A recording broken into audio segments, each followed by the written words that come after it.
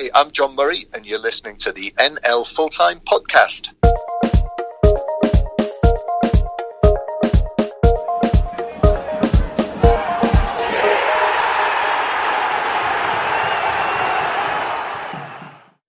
Welcome to our NL Full-Time North preview. If you want to hear the National League South podcast, then make sure you subscribe to us on iTunes and Spotify, and you'll get that uploaded to your device. But now we're going to look at the National League North. And as always, we have our National League North expert with us. It is Dickie Wharton. Hi, Dickie. Hi, Luke. Good to speak to you again after a little break. Yeah, definitely. The Bucks writer himself. And we've also got a very knowledgeable man with us on the National League North. He's Yorkshire-based non-league journalist Tom Feeney. Hi, Tom. Hello, mate. What an introduction. I'm flattered.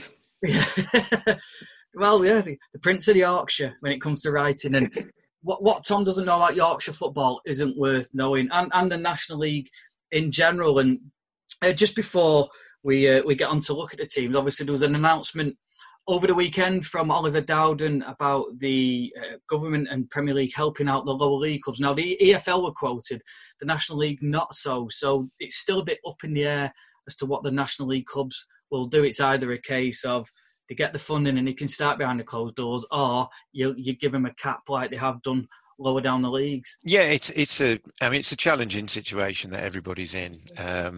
Isn't it? And the difficulty is, that we've got within like week, 10 days of the start of the season, we still haven't got any certainty about whether we're going to be able to go ahead again. I mean, the timing of the government's announcement last week about, tighter restrictions and scaling back on those pilot events and everything for sports probably just couldn't have come at a worse time. But, we have to accept that there's bigger things going on in the world sometimes as important as football is to us and it is to a lot of people. It's not the only thing that's going on in the world. Yeah, it's such a difficult situation.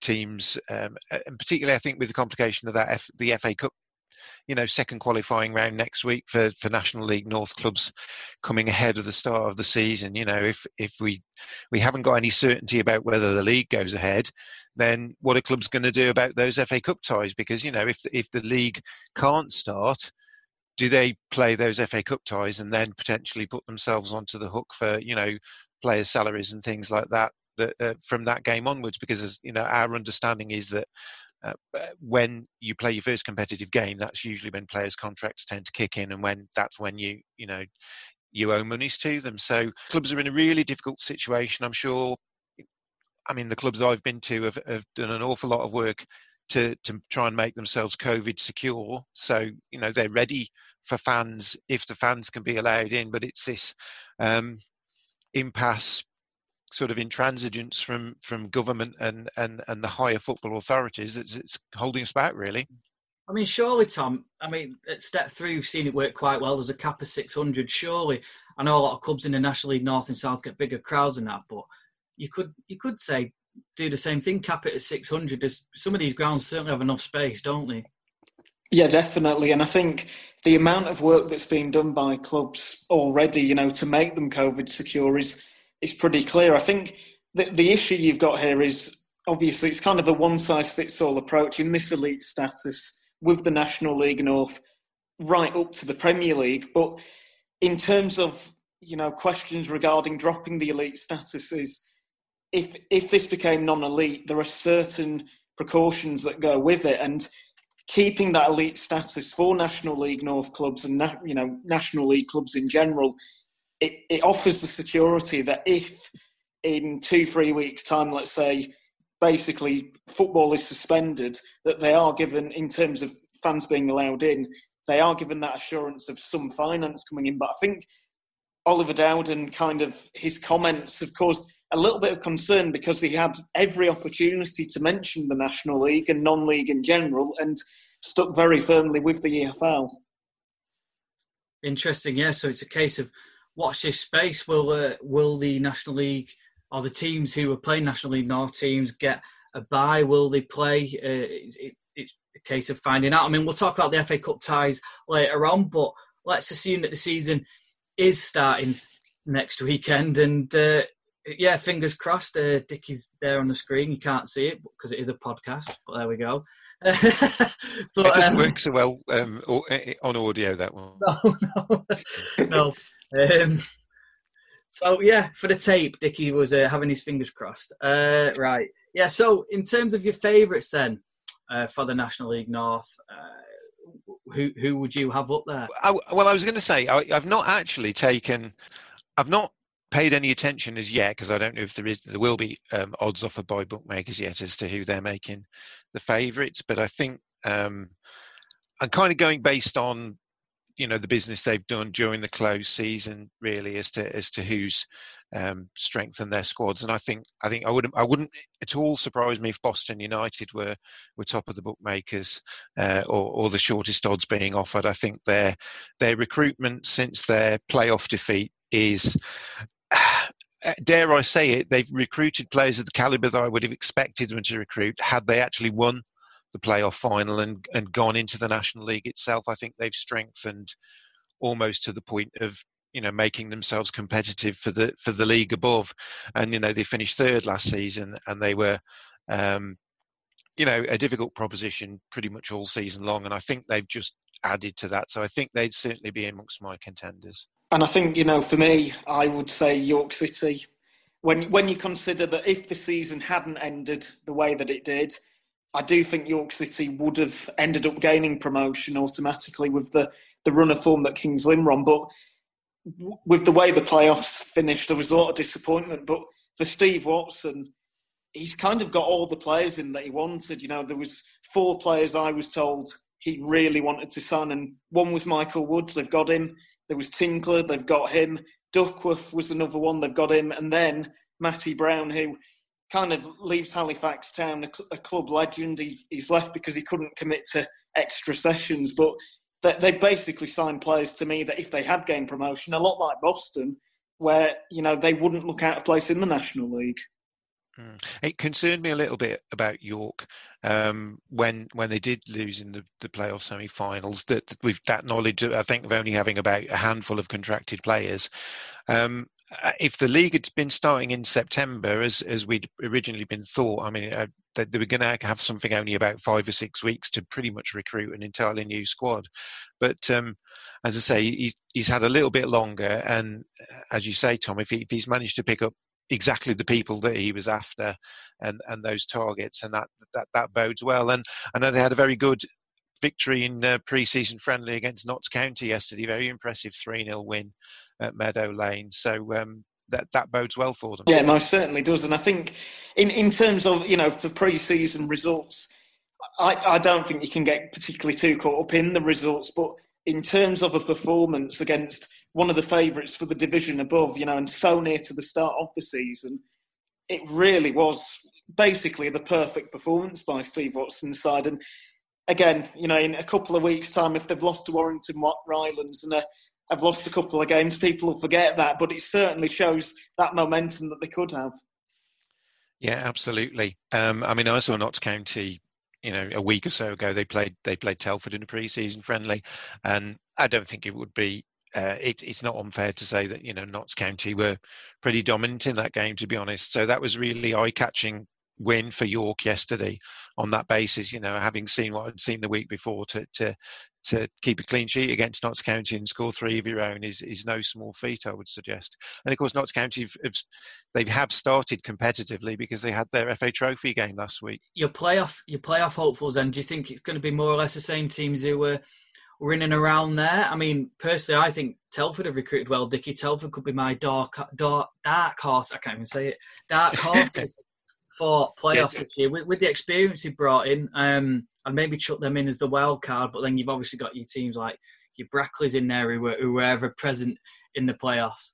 I think what you tend to see in National League North is you do have a group of teams that tend to be always there or thereabouts, and they're the teams that are largely stable, that don't have big clear outs of players at the end of each season and have to go out and recruit an entirely new squad again over the course of the summer.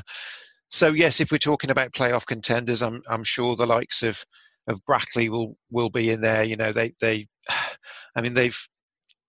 I hesitate to call to say about Brackley in a sense, because 3 playoff failures 3 years in a row, is it's starting to.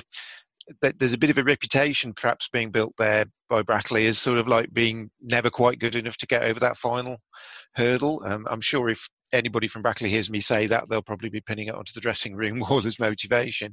But that's been their fate over the last 3 seasons. I think one team that stands out for me, again based on the summer recruitment, is Spennymoor. I think Spennymoor have recruited very, very well. I think in a sense, not being involved in the playoffs allowed Jason Ainsley to sort of get the jump on some of his rivals and get in there. And they've signed Stephen Thompson from Darlington, which I know is a transfer which caused some consternation in the northeast because there's a big rivalry between Spennymoor and Darlington. I think bringing in the likes of Frank Mulhern to almost be a second striker behind a 20 goals a season man in Glenn Taylor just gives them even more firepower. I think Adriano Moke in midfield is another player who's been there. He's done it at this level, and I think Spennymoor's recruitment looks exceptionally good. I mean, I almost would be tempted to suggest that if anybody's going to run, if it is going to be Boston at the top of the table, if anybody's going to run them close, it could be Spennymoor. Interesting. And it's interesting because I would say, for me, if I was going to say a top 3, I would say it'll be York City top, Spennymoor second and Boston third, based on kind of the recruitment, but also the feeling within the clubs. When you look at where they are, they to me are the 3 that, if you were going to separate the tables out, I'd say they're the 3 that are just a little bit ahead of everyone else. Yeah, I mean, Spennymoor obviously they're a very go-ahead club. They've got investment, they've got developments going on off the field as well to sort of generate more income and more interest in the Spennymoor area. And that's not to say they don't get a lot of interest, because they do. I think the people in Spennymoor are exceptionally proud of their football team. Boston, of course, are moving to a new stadium, although they're not going to be moving there immediately. They're going to be playing their initial games at Gateshead, so there's that real feel-good factor about Boston as well. One team we haven't mentioned, and whether you would consider them in this bracket because they're moving to a new stadium as well, is Gloucester City. They've invested very heavily. I think they'd already sort of started signing players before the season was out, and the likes of Liam Daly coming in, and they've signed more players over the summer. Kwasi Asante, I think, moving there from Chester was a real jaw-dropping move, I think, particularly with the prospect of the playoffs still there, but he chose to move to have the certainty of, I think it's a 2-year deal that Gloucester have offered them, and moving back to a stadium in the city of Gloucester rather than this nomadic existence they've had for the last 10 years. They're clearly hoping to sort of get a real positivity and a real buzz about things if they can start off with a few good results and draw the crowds in. They're obviously hoping to get on a bit of a roll there as well. So I would think that they themselves would like to be perhaps considered in that bracket. It's going to be interesting to see, because it's my feeling always is with teams who've had to do a lot of recruitment is how well are they going to settle. I think, when you're talking about Asante, that was the signing to me where Gloucester went from probably a higher end mid-table team to one where you're going, right, they're going for it. They are really pushing it. And, they signed Alex Whittle, who really impressed me at Boston United last season. And again, it's that thing of, it's very difficult to predict just how teams start. But I think a good start for Gloucester in that environment, and all of a sudden, and with the thing that they've got the finance to be able to bring more in potentially, they could really become a playoff contender very quickly. Look, but the reality is, last season when it all got underway, who would have said Kings Lynn Town would have gone up as champions, really? So it does just show you how difficult it is to predict. And before the podcast started, I caught up with the Gloucester City manager, James Rowe, to get his thoughts. So, James, you came in midway last season, and it was a bit of an up and down start, wasn't it? But you look as though you've made some solid foundations there now. Well, yeah, it's been a lot of change. It's been a lot of change management going on. That was the challenge. Obviously, I signed 3.5 years with a view. Obviously, we knew that we were coming back to home to Meadow Park this summer, but no one obviously planned for COVID. So the challenges have probably been double-fold, really, than what we expected. But we're home. It looks like, obviously, the season is going ahead, which is great for everybody. Not just me, but everybody involved in the National League Pyramid. And we're just really pleased to be home. Results-wise, obviously, I've changed 19 players. So, and we were part-time when I took over. So, as I said, there's been a lot of change management, a lot of transition. But we've done a lot of good business on the pitch and off the pitch. The club's in a strong position considering those challenges of COVID. You're assistant manager for a few years and now you're obviously a manager in your own right. Do you feel this is the right step for you now? Obviously, you've taken a step down from the National League to the National League North, but is this a good step for you now? Yeah, it was. I think it was just natural progression for me, Luke. I had 2.5 very good years at Aldershot. Learned a lot of Gary Waddock, the manager there, and we were very successful, obviously 2 playoff campaigns. So I took that with me, along with the coaching before, over a decade, and it was a natural progression. I spoke to Gloucester, obviously, when I was the assistant at Aldershot, and it wasn't quite the right time. But it seemed the right time in December to take it last year, and this is obviously in my sight that we were transitioning full time, and we were going to Meadow Park in the heart of the city. So it's really exciting for everyone. As I said, the challenges have been massive considering what's happened with COVID and off the field, but we've continued to plough on, and we're really looking forward and really excited to Saturday now. Obviously, we've got a side called Christchurch we're playing in Dorset in the FA Cup, which will be a tasty tie. They've done really well to get to the stage, so we're looking ready and raring to go for that one. And all being well, your first game will be this coming Saturday in the FA Cup. Do you worry at all that there'll be maybe a bit undercut because you're playing a side who've been back nearly a month now? Well, we've tried to play teams at our level.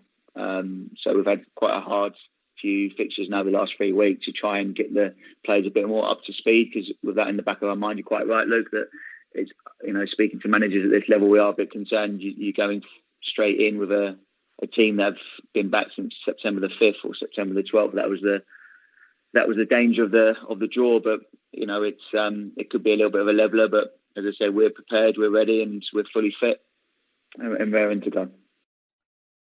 Now, we know Gloucester over the last few seasons, they've maybe been punching low down the table, trying to keep afloat every season, stay up. They've managed to do that. They've had a small loyal fan base that's followed them around wherever they've been, whether they've been playing in Evesham or Cirencester, and also away from home. But now it must feel good to come home and they're ready to challenge at the top of the table now. Yeah, like in any successful club, National League and above, you need your ambitions and your principles off the field need to match on the field. It's just sometimes when they're mismatched, it doesn't work for either side. So off the field, obviously the club coming back to a brand new stadium, 3.2 million stadium, shows a lot of ambition. And with that, you need to make sure that on the field you match that ambition, so there's a connection there and you can connect to the fan base. In regards to the small fan base, I'd say that before they left Meadow Park because of the floods, they were actually getting quite very good crowds, Gloucester, and they've lost a generation now. So it's about bringing those young supporters and those old Gloucester fans together and really becoming a force there, which I'm sure we can do because Gloucester's a very large city.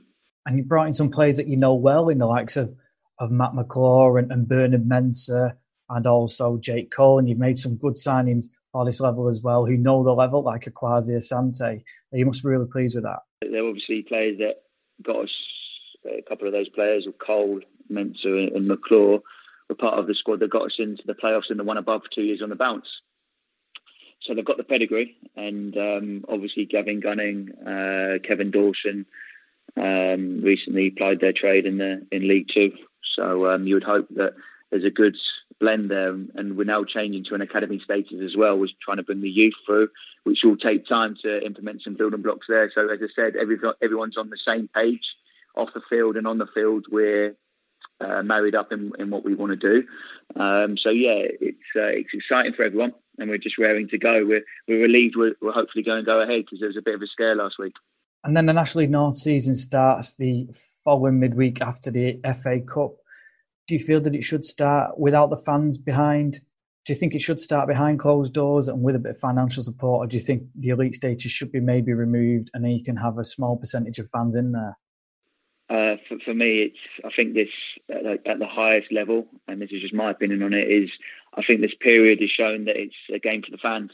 I think without the fans, it can be lost a little bit. So the quicker we get the fans back in, the better for everyone safely. Obviously, the pilot ones that went ahead last week proved that 1,000 fans is doable. And we've all put, obviously, our safety procedures in place ready for 1,000 fans. So the quicker we can get to that safely, the better for everyone and better for the game from the highest level down to our pyramid, for sure. Thanks, James, and best of luck. Thanks, Luke. All the best. And that's one factor we haven't got to consider this year is how will, any teams promoted into the National League North, will they be able to carry over that positivity? Because, of course, we clearly haven't got that scenario with the decision to null and void at the steps below. So, that I foresee the National League North probably being as competitive as it has ever been, if not more so. You mentioned that the transfer of Akwasi Asante leaving Chester there. That was a real blow for them. I think that harms Chester's prospects of being a playoff side. I think they got in sixth place last season. They've not been especially busy on the recruitment front, I don't think, although they brought in, I think they've George Glendon, I think was just on loan or just a deal to the end of last season, and he's extended. But they've not been too busy. They've actually been quite quiet. So, that'd be interesting to see how they go. But losing one of the division's top scorers is never going to be. It's always going to be a blow. And I think probably they're relying on maybe the likes of Danny Elliott getting the chance and stepping up. He did very well when he went to Alfreton last season. I think he got about 6 goals in a month on loan. And now he's got his chance to prove it at Chester. And I think, with Chester, the team spirit that they have, when you consider, and to me, I would say Chester will make the playoffs, because although they've lost Asante, the team spirit that they showed in players basically agreeing to play the playoffs for free, and the amount of players that they've been able to keep, to me, Joel Taylor, if they can keep him for the season. I know Harrogate Town came in and thought they were going to sign him, and in the end it kind of didn't happen. But if they can keep players like that, and, like you were saying, an opportunity has been given maybe to likes of Elliott working with Dudley, that could be quite a good partnership, I think. So it's again, kind of repeating what you said there, but when I've looked at the table, there's only 2 or 3 teams where I'm thinking, I don't think they've got a chance of getting in the playoffs. I think the rest, you'd say that, they've certainly got players that can make an impact to maybe do something and get in them playoff places. In terms of then you've got like wild cards jumping in there, haven't you? I mean, could you see someone like Farsley? They've kept a pretty settled squad this year, haven't they? And could they maybe sort of punch their way into the promotion picture this year? Well, I think both Farsley and it'll probably please Tom for me to say this, but Guiseley as well, were both on the fringes of it all last season, and, just into the playoff places and then back out again, and then we're just not there at the right point of the season when a line got drawn underneath things. But Marcus Bignot's done a great job in making Guiseley very competitive again in that division after first season coming down from the league above. I think they were the draw specialists the season before, but he's and particularly with some younger players, I think possibly a loss for Guiseley. I think Jamie Spencer is him going to Spennymoor, which is another player that Spennymoor have recruited, which adds to their strength. But I can see both of those teams being in there and contending again. Yeah, I completely agree with the Guiseley summary. But I mean, for Guiseley, obviously losing Aaron Martin the way they did just before lockdown, I mean, that finance was really important for Guiseley in the end. But I think the main player for me in terms of who Guiseley have lost is Rhys McNally, who has gone to Solihull Moors, and he to me was by far the most consistent player for Guiseley. He was always a 7 or an 8 out of 10, and a real find by Guiseley from Marcus Bignot's academy. And I think that's the thing with Marcus Bignot, and it's happened with a couple of trialists coming in, is in this Solihull academy, he's able to bring in some really talented players, and there's a couple more that I think they'll be trialists not much longer. They'll be signing their contracts, and that's something in terms of the dressing room with Guiseley. The work Russ O'Neill and Marcus Bignot have done is these players love playing for Guiseley, and one player I think will be a standout in the north will be Kane Felix, who he's been here, there and everywhere in the Midlands. He's been a winger, and over the last year and a bit, he's been transformed into a striker by O'Neill and Bignot. And I'll say this now, his form just before the season was curtailed and in the pre-seasons, he looks really ready to go. And I think he'll surprise a few people. And before the podcast started, Chris Pratt caught up with the Farsley Celtic manager, Adam Leyland, who was stuck in traffic and was more than happy to chat to us. How are you doing this season? I know that you had the game on Saturday. Unfortunately, it was a defeat against Bradford Park Avenue. But apart from that, are things coming on well for the new season? Yeah, probably as well as can be expected, I suppose, under all the uncertainty that's going on. I think only time will tell for all of those clubs in the National League and the North and the South as to kind of who's got the preparations right, in pre-season, because I think speaking to a lot of different managers, different clubs have kind of approached it in different ways, starting at different times, playing different volumes of friendlies, and some training fully, some training partially. So ultimately only time will tell us how good our preparations have been, but it's been incredibly challenging for everybody, players, staff, the clubs, the supporters who obviously are not able to get in and watch any games unless you're playing away against lower league opposition. Yeah. And in terms of like our performances in pre-season, I've been reasonably pleased with a lot of what I've seen. With the exception of about 15-20 minutes on Saturday where we just lost the plot a little bit, but that's what pre-season's there for. It's there to experiment and to give people opportunities and to try different combinations and to make mistakes, learn and put them right before the competitive games start. Now, casting your mind back to last season, because it wasn't this time last season, was it? Pre-season was a couple of months earlier, but you couldn't have. Well, you might tell me I'm wrong, but you couldn't have dreamed of a top half finish then, could you? Well, we're always optimistic about the qualities that we've got within the group and within the team. We're obviously one of the smaller clubs in the division, but we've got a great spirit, and we've got a good mixture of experienced players and of young players, and we always think that we can be competitive in games regardless of who it is we play. So we always kind of hoped for a top half finish, and to be within a position with maybe half a dozen games to go where we might have half a chance of sneaking into that final playoff spot. And I think when it all came to a whole, we were pretty much bang on track for that. We'd been in the playoffs for the majority of the season up until about the turn of the year, and injuries and a good run in the FA Trophy just caught up with us a little bit, and we kind of tailed off a little bit, had a bad run of form in the end of January and February, and then had a couple of good results just before we finished. And in the end, I think we would have snapped your hand off to never be anywhere near danger. As a newly promoted club, it's an incredibly difficult division to stay in. And I think, having had lots of time to reflect on how we did, I think we have to be pleased with our first season in this league. Yeah, no, definitely. And like you say, you were only 4 points off when they worked out all the calculations off one of those playoff places.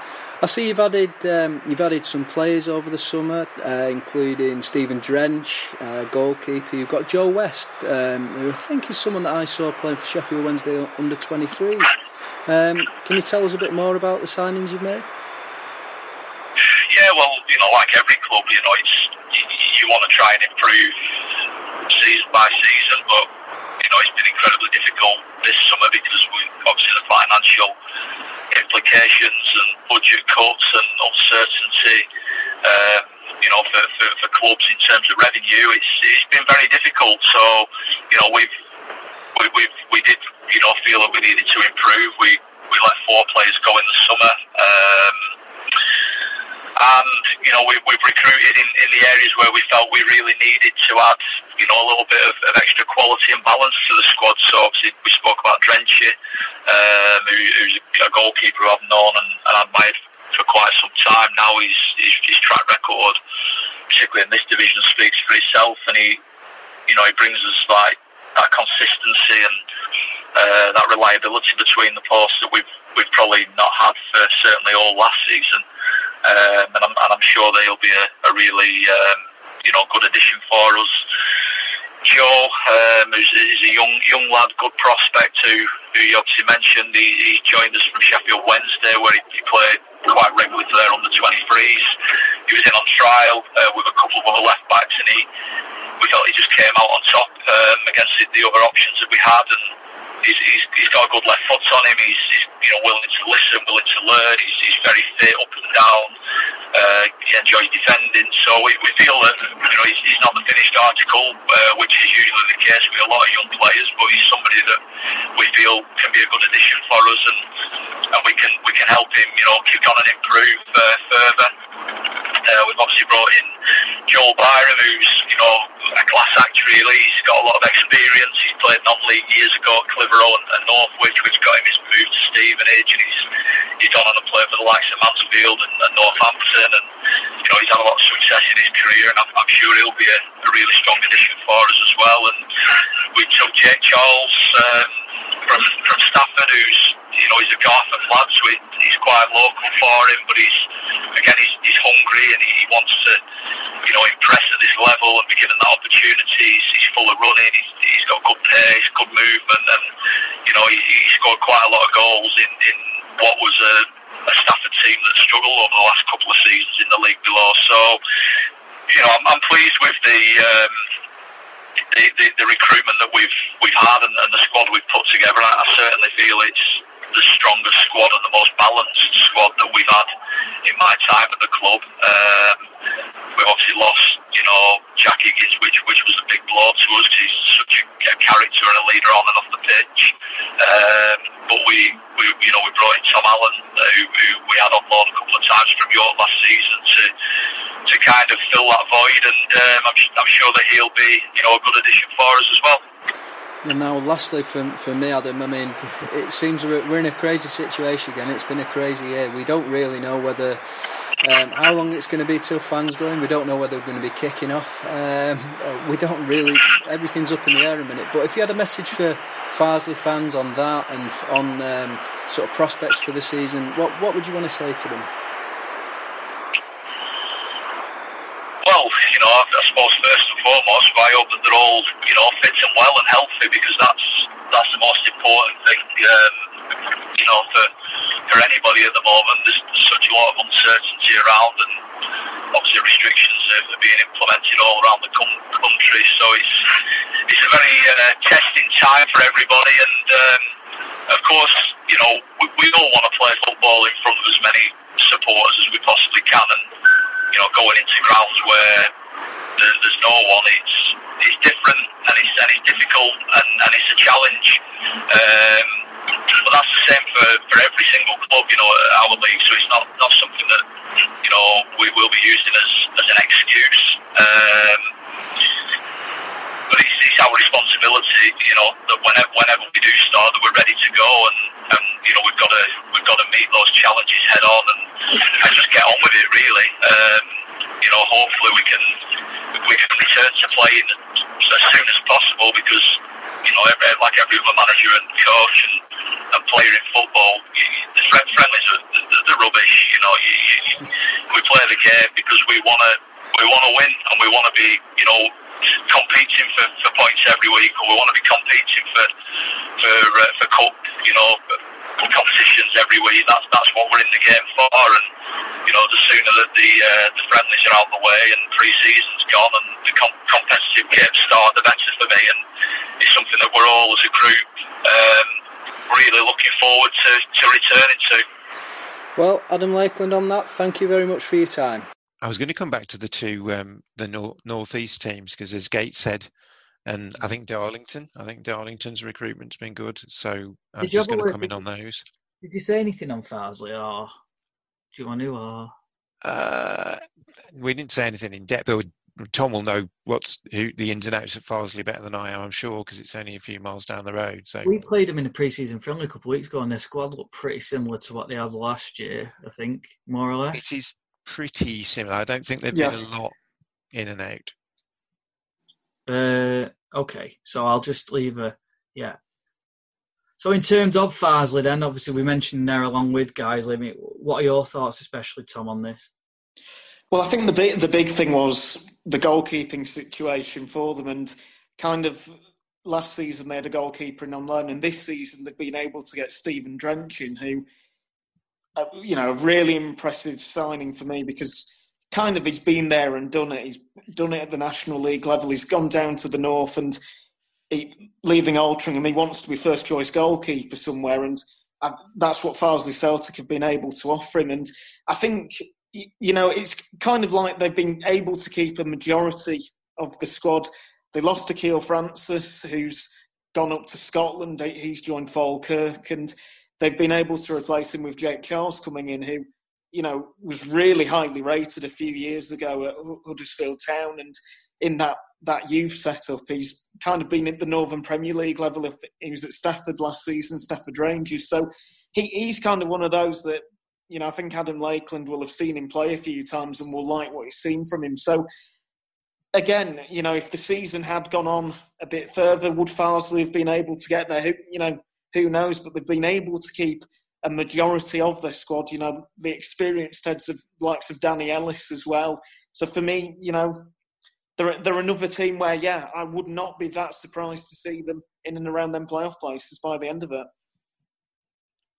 I know another team that were fancying their chances of a run at the playoffs at the point that Telford played them, which was only about a week before lockdown began, was Darlington. And I think Darlington have strengthened well over the summer as well. I think probably the standout for them is Dan Maguire. Going back to the northeast, having left York City. I think Dan Maguire, alongside Adam Campbell, I know they were very pleased to have retained Adam Campbell's services for next season. Gives them a lot more firepower, I would say, and they've added some experience as well. Nicky Hunt, former Bolton Wanderers player, has joined them, as has Tony McMahon. I think he was a former Middlesbrough player, so they've added some more experience at the back. And I can see Darlington being another team that will fancy their chances of getting in there. They've got that strange situation as well of them actually going back and playing in the Darlington Arena, their former home, because it allows them to have bigger crowds in than they would to have at Blackwell Meadows with the COVID restrictions.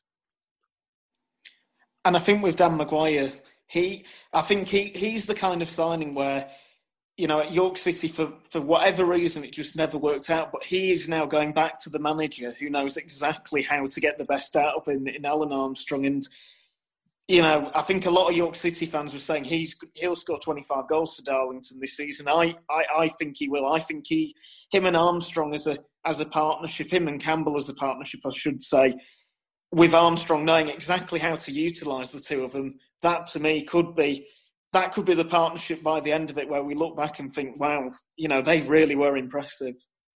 Yeah, I mean, as soon as I saw that Dan Maguire was being released by York City, it seemed a no-brainer to join up with his old manager, Alan Armstrong, at Darlington, and that's exactly what happened. I think it was done within a couple of days. So, yeah, I think they'll go well. I think another northeast side, that they were a playoff side last season, as Gates said. We've not mentioned them so far, but I think they've retained, pretty much the entire squad that they had last season. I'm not aware of many ins and outs there, and I don't know whether they're keeping their full-time status, but if they do, you could imagine that's going to count in their favour as well. So it's very hard. We said right at the very beginning, but we've probably got a group of about 2 or 3 teams where we would say, yes, we think they're title contenders. And then outside of that, you can make a case for so many teams being a playoff side this year. And I think for Gateshead, it's kind of that thing again of a team that, good run of form, a team with a manager who's, I think by his own admission, Mike Williamson would say that he's still learning on the job, really. But again, they've been able to keep so many of them players. And it's that thing very much like Chester, where that feel-good factor in terms of in that dressing room. And to me, I would have Gateshead as one of the teams that will reach the playoffs, because I think they've been able to keep such a core of it while also being able to add, the likes of Langstaff coming in from York City. I like the look of him. And it's that thing of, again, you could say it for about 20 of the teams that they'll be in the top 7 places, but I do think Gateshead have just got enough to be able to get there. Yeah, I think it's all going to make the National League. We just have to keep our fingers crossed and hope that things do get started, because it really could be a league to watch next season. So competitive. I know you tried to draw me out a little bit before we started recording on my own team, Telford, and we've not mentioned them, but they've recruited over the summer as well. Gavin Cowan's added some more experience. Lee Vaughan's come back to the club after probably a gap of about 10 years. To play in the defence. Courtney Meppen-Walter arrived from Chorley. They've added Jason Oswell up front, who's come from Wrexham. And addition in midfield as well. I think one player at Telford that the fans will really take to is James Hardy. I think having had a year in the EFL with Walsall, but then being released, I think that was a real capture for Telford. I think he'll go well. So yeah, I don't want to make too many predictions for them, because I put them as playoff winners last year, so I'm not going to damn them by saying where they're going to finish this year. But the recruitment looks good. We saw him play for England C the year before he went to Walsall, and he was unbelievable. That's a great capture for Telford. For some reason, it didn't really work out at Fylde, but he obviously saw something in him that he went to Walsall, and then it didn't work out for him at Walsall. So it'd be interesting to see how he goes at Telford. You mentioned Fylde there, Luke, and obviously they're a team that we haven't discussed yet, the same as we haven't with Chorley, the 2 teams that were relegated to the National League, or relegated from the National League last season. It's going to be interesting to see how those 2 go, because I think there's been a big turnover of players. I think there's been a number of players left Fylde in the wake of their relegation. And the same with Chorley. I think Jamie Vermiglio's had a huge overhaul of the squad there. There's been a lot of players move out. And we come back to that thing of how we don't know how they're going to go, because they are essentially had to rebuild 2 squads over the summer. So how they'll perform, we don't know. But, you would think that though both of those sides would again fancy their chances of certainly being top half sides. And if you're in the top half, you're only talking about needing to finish 7th to be in a playoff place, aren't you? And I think for Fylde, obviously, Jim Bentley and his health problems, which fortunately, he's made a full recovery from it. But it has been for Fylde just, their signings I think have been impressive, but the players they've lost as well, have been significant. And I do think that Fylde will make the playoffs. I think I've said that for every team so far, but I do think they will, because the likes of Kurt Willoughby's an interesting one, where he has proven at the National League North level with that loan spell he had at York City last season, and obviously the goals he scored for FC United before that he'll do well. And Mondale's an interesting one. I watched him a lot for Whitby Town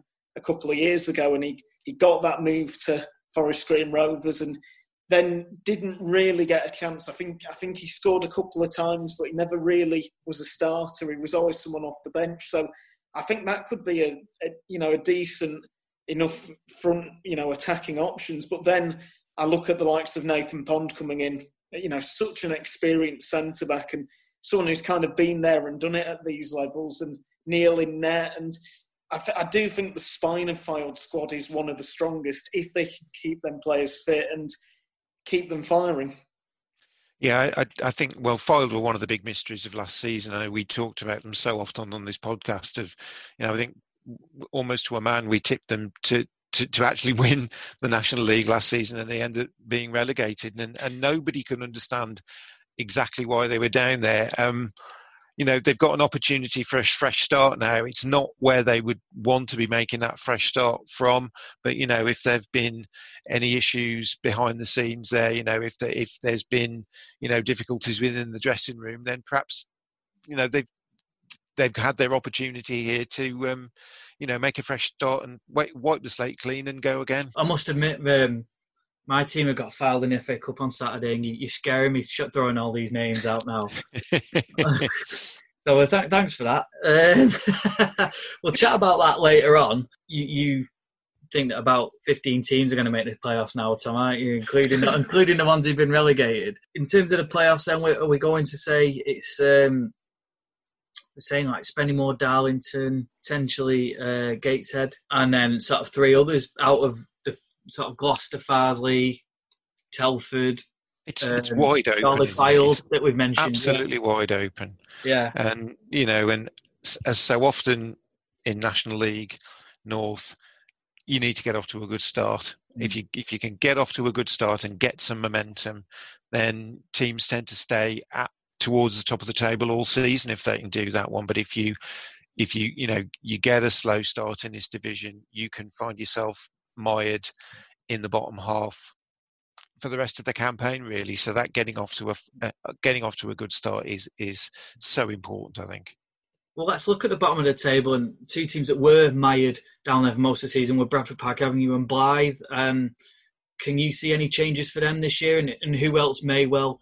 There's only one going down, I think, this year, isn't there, from the north? So can you see who else might challenge maybe one of those two teams? I think Bradford Park Avenue will probably go better this season for the fact that Mark Bowers returned as manager. They were a playoff side under Mark Bauer, and I think a lot of that was to do with his recruitment and the fact that he was working with players that he knew very well, who knew exactly what he would ask of them and vice versa, and a really good team spirit. It was almost the case, I think, that Mark Bauer was able to get players to go to Bradford Park Avenue because of the relationship he had with them, and they were getting some good results towards the end of last season. They had a stunning 1-0 away win at Kings Lynn Town just before the season ended that was helping them to sort of edge closer to safety. So I think they'll go better. I think they're going to be playing on a new artificial surface, aren't they, this season? Yeah, they are. And I think when you look at the work that Mark Bauer's done, at the start of last season, obviously Bradford Park Avenue tried to go down a different avenue, and it was a really weird one where the recruitment, it seemed to be very misjudged. They had a manager in who didn't particularly have the experience. They then went through another management team, and then Mark Bauer returns. And to me, Bradford Park Avenue will be nowhere near the relegation places. They're getting used to that 3G pitch. That's something that is, some say that gives the team a real advantage, and maybe at this case it will. But again, Mark Bauer's been able to bring in these players that he knows well, players that trust him, that he trusts. And to me, last season was a bit of a write-off. It was an experiment that didn't go well. This season, they'll be comfortable. They'll be a mid-table team. They'll be nowhere near that drop zone. And they've got Adam Nowakowski, who's on £1 a week, isn't he? So big shiny pound in his pocket every week. A ceremonial handing over of the pound each week in the clubhouse. That's a nice idea. But that does show, like you say, the spirit that Mark Bowers fostered, that he's happy to go there and do that kind of thing. Yeah, and I think, with him, it was a case that there were other options for him, and there were, I spoke to him I spoke to him just after it had all been announced, and it was kind of like he saw it as a way of giving back to the club because they've really helped him. They've given him a football club in which he enjoys playing. And again, it's that thing of in the dressing room. I know the work Mark Bauer does with Danny Boschel. they get players in that they know won't be bad eggs. They get players in that will, fit a certain mould, and it's a very enjoyable dressing room. And, a player agreeing to do that for £1 a week, I think that speaks volumes for just how good the spirit is there. So yeah, who else? And I mean, obviously the other team was Blythe, and they've got a new manager in Michael Nelson. And it was one of those. Whenever I saw Blythe, they had Callum Roberts. He kind of just kept them afloat a little bit, and they had Lee Clark, who seemed to be. He seemed to. I know I spoke to someone, and he said he was a bit unfortunate, really, and I think he was just starting to understand the level. And then obviously they had a heavy defeat, and he got the boot. They've done well in getting Michael Nelson, and he's making all the right noises, isn't he? So do you think they're another team who'll be well away from the relegation zone this year? And if that's the case, who will drop in? I have to be honest and say my feeling is that Blythe probably are going to be, if not bottom, but they're not going to be an awful lot higher than they were last season. I think some of the budgetary restrictions they've got there is the difficulty for Blythe, but they've got a lot of positives going on there as well. It's a really difficult place to go, not just the distance, but I always have this feeling that the fans at Blythe that they love a bit of, almost thrive on a bit of adversity, I think, and they get right behind their side when they're going well, and that can be a really difficult place for opposition teams to go. How Michael Nelson gets them going early on, I think, might tell us a lot. I think, with all being well, I'll be seeing them on the second Saturday of the season, because Telford are there, so probably have a better guide after then. But it was an immensely difficult season for them last season, I think, and you've got to look at that and go, well, they have had a reprieve from relegation, but perhaps they need to look at this as the only way is up from here, and just see where it takes them. I mean, I found it incredible that they were able to get someone like Callum Roberts in, and I think it shows that the talent is there if you're able to scout it and you're able to get it in. But for me, I can't see them being too much higher than they were. If I'm being completely honest, I think Liam Agnew is a really good signing. He joins after being released by Harrogate Town, but last season he was in that Gateshead team that got into the playoffs. Someone like Simon Heslop, an experienced and a bit of a leader, somebody who can certainly, call upon his time at York City. And, I think he ended last season at Boston. But, for me, it's kind of a case of where are the goals going to come from. They've got Robbie Dale, this, a club icon for how long he's been there. But I think they do need somebody, they need a Callum Roberts. They need another signing like that, someone who can get them 15, 20 goals, because if not, I do think they'll be struggling. So who else then, as I say, because there's only, do you think they'll be the ones to fill that one relegation slot, or is there another candidate who'll be down there this year? I don't see any obvious candidates amongst the teams that we haven't spoken about yet, and in some of those teams we've not spoken about yet probably wouldn't thank us for talking about them, and as maybe even sort of lower half sides. I mean, you've got the likes of Southport that we haven't mentioned yet, and they've their recruitment's not been too bad. They've brought in Mo Ali from Curzon Ashton, Marcus Carville, one of the players to leave Chorley, and Matt Challoner as well. So they've strengthened, but could I see them being a playoff contender? No, one of the ones I wouldn't expect to be in there. I'd see them more as a mid-table side. We've got Kidderminster Harriers under Russ Penn, who obviously is a friend of the podcast. Dare we say that one? It'd be interesting to see how they do with him having had the chance to recruit his own players over the summer. And they've done quite well. They brought in Amari Morgan-Smith's come across from Alfreton Town, so that's a big plus for them, but a loss for Alfreton at the same time. Difficult to tell with Kidderminster, I would say. I think they're still going to be a full-time side, but I've not seen enough in the recruitment so far to make me think that they're going to be a playoff contender next season. We've got Leamington. They lost Ed Williams as well, didn't they, to Doncaster, which is quite a big blow for him.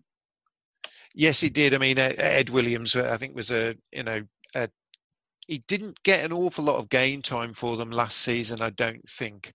But he'd certainly been one of their more standout players in recent seasons. So that's a loss, but I think it was kind of probably always expected that he was going to be moving on. But yeah, I wouldn't expect them to be in playoff contention, but they may prove me wrong. Leamington are always a difficult proposition. With Paul Holleran in charge, he's wily. He knows this level. His recruitment is excellent. He always seems to be able to find a goal scorer from somewhere. But again, if we're talking about a side that you'd expect probably to be in the bottom half of the table, then that probably is where I'd imagine Leamington would be. Likewise, Kettering under Paul Cox, I think he's improved them immensely last season to get them out of the trouble they were in when the season started. They were, they had a terrible start to the season, but Paul Cox came in and did a tremendous job, and now he's got a chance to stamp a bit of his own mark on it. Again, I'd see them being a mid to bottom half of the table side, but that's certainly an improvement on where they were. And I think Curzon Ashton's recruitment over the summer appears very good as well. I think seemed a very young side last year, and I think they've added some more experience to their ranks this year. I think they've added. I think a couple of players have come from Altrincham. I think Craig Marn's gone there, and Max Harrop, who were perhaps more on the fringes of Altrincham's promotion-winning side. But they've obviously he's gone as well. Yes, yeah. So they've added some good experience there. So I think anybody who makes the mistake of writing Curzon Ashton off and thinking that Curzon Ashton are going to be a relegation side will, have a surprise if that's the way they go.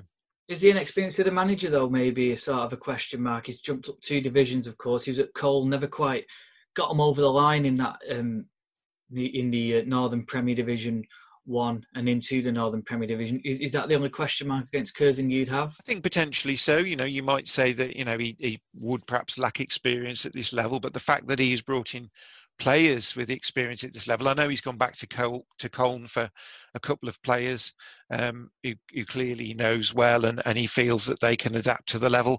But the fact that he's added some experience around them, should help him make that transition a little bit more easily, I would say. I think we've not mentioned, I mentioned Alfreton there in terms of them losing Amari Morgan-Smith, who's obviously scored goals for them last season. I think I might be right in saying, is Dan Bradley gone back to Alfreton now after leaving Fylde? Is that right? Yeah, that's right. He's gone back there. Tom's nodding his head again. It's a podcast, we can't see it, but he is not.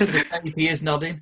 But no, so in terms of, are you saying that those teams will be down the bottom but won't be really in any danger? So are you both saying that you think it'll be Blythe that'll fill that one relegation spot? Yeah, if I'm being brutally honest, I am. I think when you look, possibly that's because of the distance, and it's a little bit harder to have your finger on the pulse of what's going on at Blythe because of the distance that we are from them. But again, I suppose I look at the recruitment and say, from where they were last season, even with the players they've added, I'm not sure that will add enough to their side when you look at what other teams of the division have done. I think there's a few sides there that we've said we're not expecting them to be playoff contenders, but then I'm not expecting them to be terrible either. I think an awful lot of teams in this division are quite capable of holding their own, which is what makes it such a fascinating division.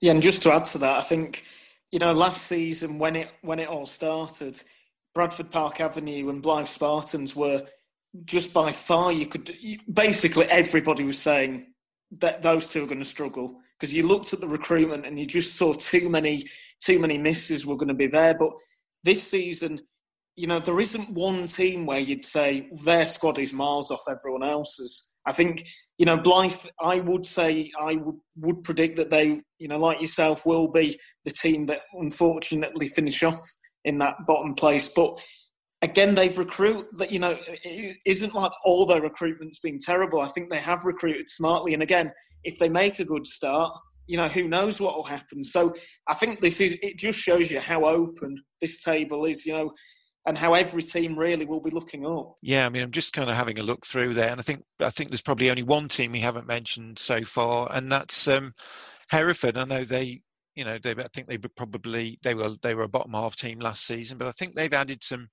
intriguing players over the summer. I know Linnell John Lewis, who joined them on after leaving Shrewsbury last season, has been persuaded to stay on with them, and he's got experience at a much higher National League level, having scored goals at Grimsby.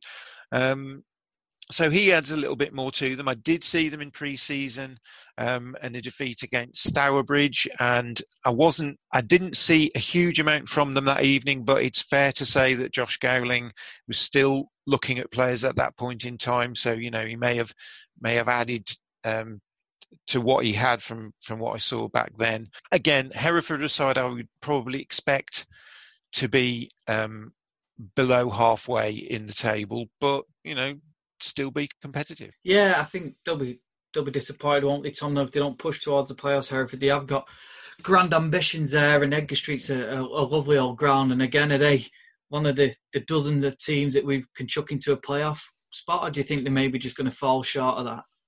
I think for Hereford, in terms of recruitment, they're far from finished this season, going into it. And, I think for Josh Gowling, it's an interesting position to be in, because when Hereford came up, there were, massive expectations that they were going to really challenge for the league. Obviously, their manager, after so many successful years, they decide to make that change, and they end up, being here with Josh Gowling and the very experienced Steve Burr. And it'll be very interesting to see how they're able to use that contacts book to get those players in, because in terms of ambition, in terms of infrastructure, I think Hereford have to be aiming, to be one of the top 7 sides. In terms of the current squad, although it's not finalised, I don't think they'll be there. But again, there's, the joy of being in non-league is you've not got that transfer window, and they're able to, in a couple of weeks' time, see what options are out there. But I don't think they'll be a playoff team. I don't think they'll be too far down there, but I do think they'll be one of those teams that this season, maybe mid-table safety, they take that, and then maybe the year after go for it. I think you mentioned in Steve Burr, there's very interesting. I think that was a great move by Josh Gowling when he'd taken over the role after Mark Richards departed. He clearly bringing in somebody who has been around and knows the kind of level that they're at and has a lot of contacts. And the role reversal there is quite intriguing, with Steve Burr having been Josh Gowling's manager at Kidderminster Harriers a few years ago, and now it's the other way around, and Steve Burr is his assistant. But I think that was a very, very smart move on his part, and I wouldn't write them off. Certainly, I think with the experience that those two have got, they will make Hereford a more competitive team. It's interesting as well, Tom, you made the point about recruitment not done for Hereford. I mean, we mentioned it in the Southern podcast as well. There'll be probably a couple of weeks now where the players who maybe expected contracts at EFL clubs aren't going to get them, and you could get some really quality players who suddenly end up at a National League North club who you just want to play games. Yeah, and I think, it's kind of, you're now looking at which teams at the National League North have good links with EFL clubs, because what you do find is the transfer window closes, EFL clubs make their decisions regarding who's going to play, who's not, and all of a sudden you've got players that are free agents, but you've also got the loan market that opens. And you look at Peterborough United saying that they're going to loan out players for free with no fees attached, and they'll pay the wages, which it's interesting at this level how many clubs, will have them arrangements with them clubs, because, I know, you look at a team like Guiseley, just the great relationship Guiseley have with Sheffield United, and how their under-23s becomes an option all of a sudden. So it's just interesting to see who is able to utilise those players, because you do find that there are players that are far too good for this level that come on loan for a couple of months, build their confidence, build their form a bit, and it's who can utilise that market. I think that's a really important point. It does appear or does feel to me that a number of clubs are operating with slightly smaller playing squads this year. Obviously, some of the uncertainty around the finances, and perhaps will be looking to utilise that loan market when they're able to. Yeah, absolutely. And, I mean, good gesture by Peterborough United, and they're probably one of the better clubs that you want to get players off because of their record of recruiting non-league players as well. So we'll watch this space. Just before we wrap up, obviously the FA Cup is coming up this weekend. The National League North clubs come into it, and I know we were chatting before, Tom, before we came on air and started recording the podcast. There's some cracking standout ties, isn't there? That's coming up this weekend, all being well. Yeah, definitely. And I think we've kind of not been predicting Blythe Spartans to have a great future in the National League North, but I'd be very surprised if their game isn't at least being considered to be the televised match. A fantastic local match against Whitley Bay away from home, and kind of just looking at it, what you said before we started recording. You don't really want to be facing a team in your league because no doubt you'll face them 2 or 3 weeks after, and it's kind of a bit of a non-event. But there's some really interesting games. Mention your team, Hyde United against AFC Fylde. That's another one which I look at and I think, could there be an upset there? Well, you never know, because what you find is these teams, from Step 3 and below, have started their competitive season. Yeah, and I think that's why. That's why it's so intriguing, isn't it? Because the teams lower down have got competitive minutes under the belts, whereas the National League North, despite you've got your pre-season games, are going in cold, aren't they? Yeah, and another game that I look at where you just never know, York City away at Warrington Rylands, and I watched their game. It was being streamed, and they beat Whitby Town. It was kind of a really good performance by Warrington Rylands. I was actually really impressed with how they played, and for them, they'll be so up for that game, because I'd argue you'd say York City are the plum tie in the National League North to be facing. So it's another one where, there is that potential. There always is a big upset, and whether that could be one of them, we'll wait and see. I know the finances, we don't like to talk about the finances related to the FA Cup too much, and but this season, with the way things are, I think any opportunity for clubs to get any additional funds that they can, that they'll want to take. So I don't think sides will be taking FA Cup ties lightly, because I think that the financial rewards that are on offer have just taken on an even bigger significance in the current situation. Yeah, it's interesting because you're saying about, obviously, if clubs do play on the weekend in the FA Cup ties, it will sort of trigger contracts and stuff. But then on the flip side, if they win a couple of games, it gives them a bit of grace. They've suddenly got like £6,000-7,000 in the bank, haven't they? Yeah, they have. And I mean, there's nothing like the regret, of seeing the team that you beat 2 rounds on, in the first round being the televised tie, and being on national television, and that feeling of that could have been us. When you know how much money that can generate. I mean, Guiseley, I think, for reaching the second round a couple of years ago and a televised tie, I think that helped their finances immensely, if I'm right in saying so, Tom. Yeah, well, in the end, it was just over £200,000 if you include the prize money and the TV money, which, I don't think there'll be many teams who would be turning that down this season. No, I mean, that's a hefty chunk of a team's turnover at this level, isn't it? And you've got to, be mindful of that and sort of have your eyes on that prize. Really, I know it's difficult this early in the season, but yeah, that's ultimately what could await you. And I think if managers aren't taking this competition seriously, I certainly think their boards of directors will be asking them why. Interestingly, a lot of the National League North teams are away, aren't they, as well, which makes it even tougher. I mean, I was looking, Hereford, they're away, they're at Gosport Borough, Alfreton, they're away at Colville, Telford, they're away at Chase Town, who had a really good win in the last round as well. So, in a way, you probably want a team from your own division where you're kind of both a bit undercooked, but there's going to be some shocks this weekend, isn't there? I think there could be, yeah. As you say, with National League North sides, Telford's pre-season was handicapped a little by the fact they were supposed to be playing Macclesfield Town in a friendly yesterday, and obviously the situation with Macclesfield and their winding up order meant that didn't happen.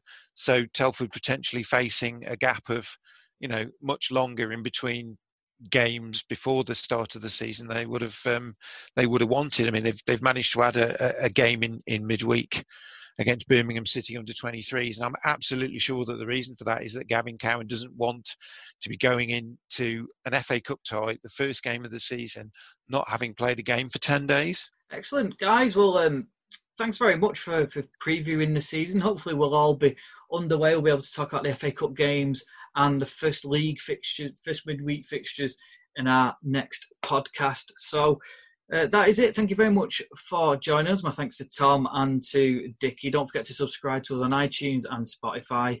And we'll see you all very soon, and keep safe.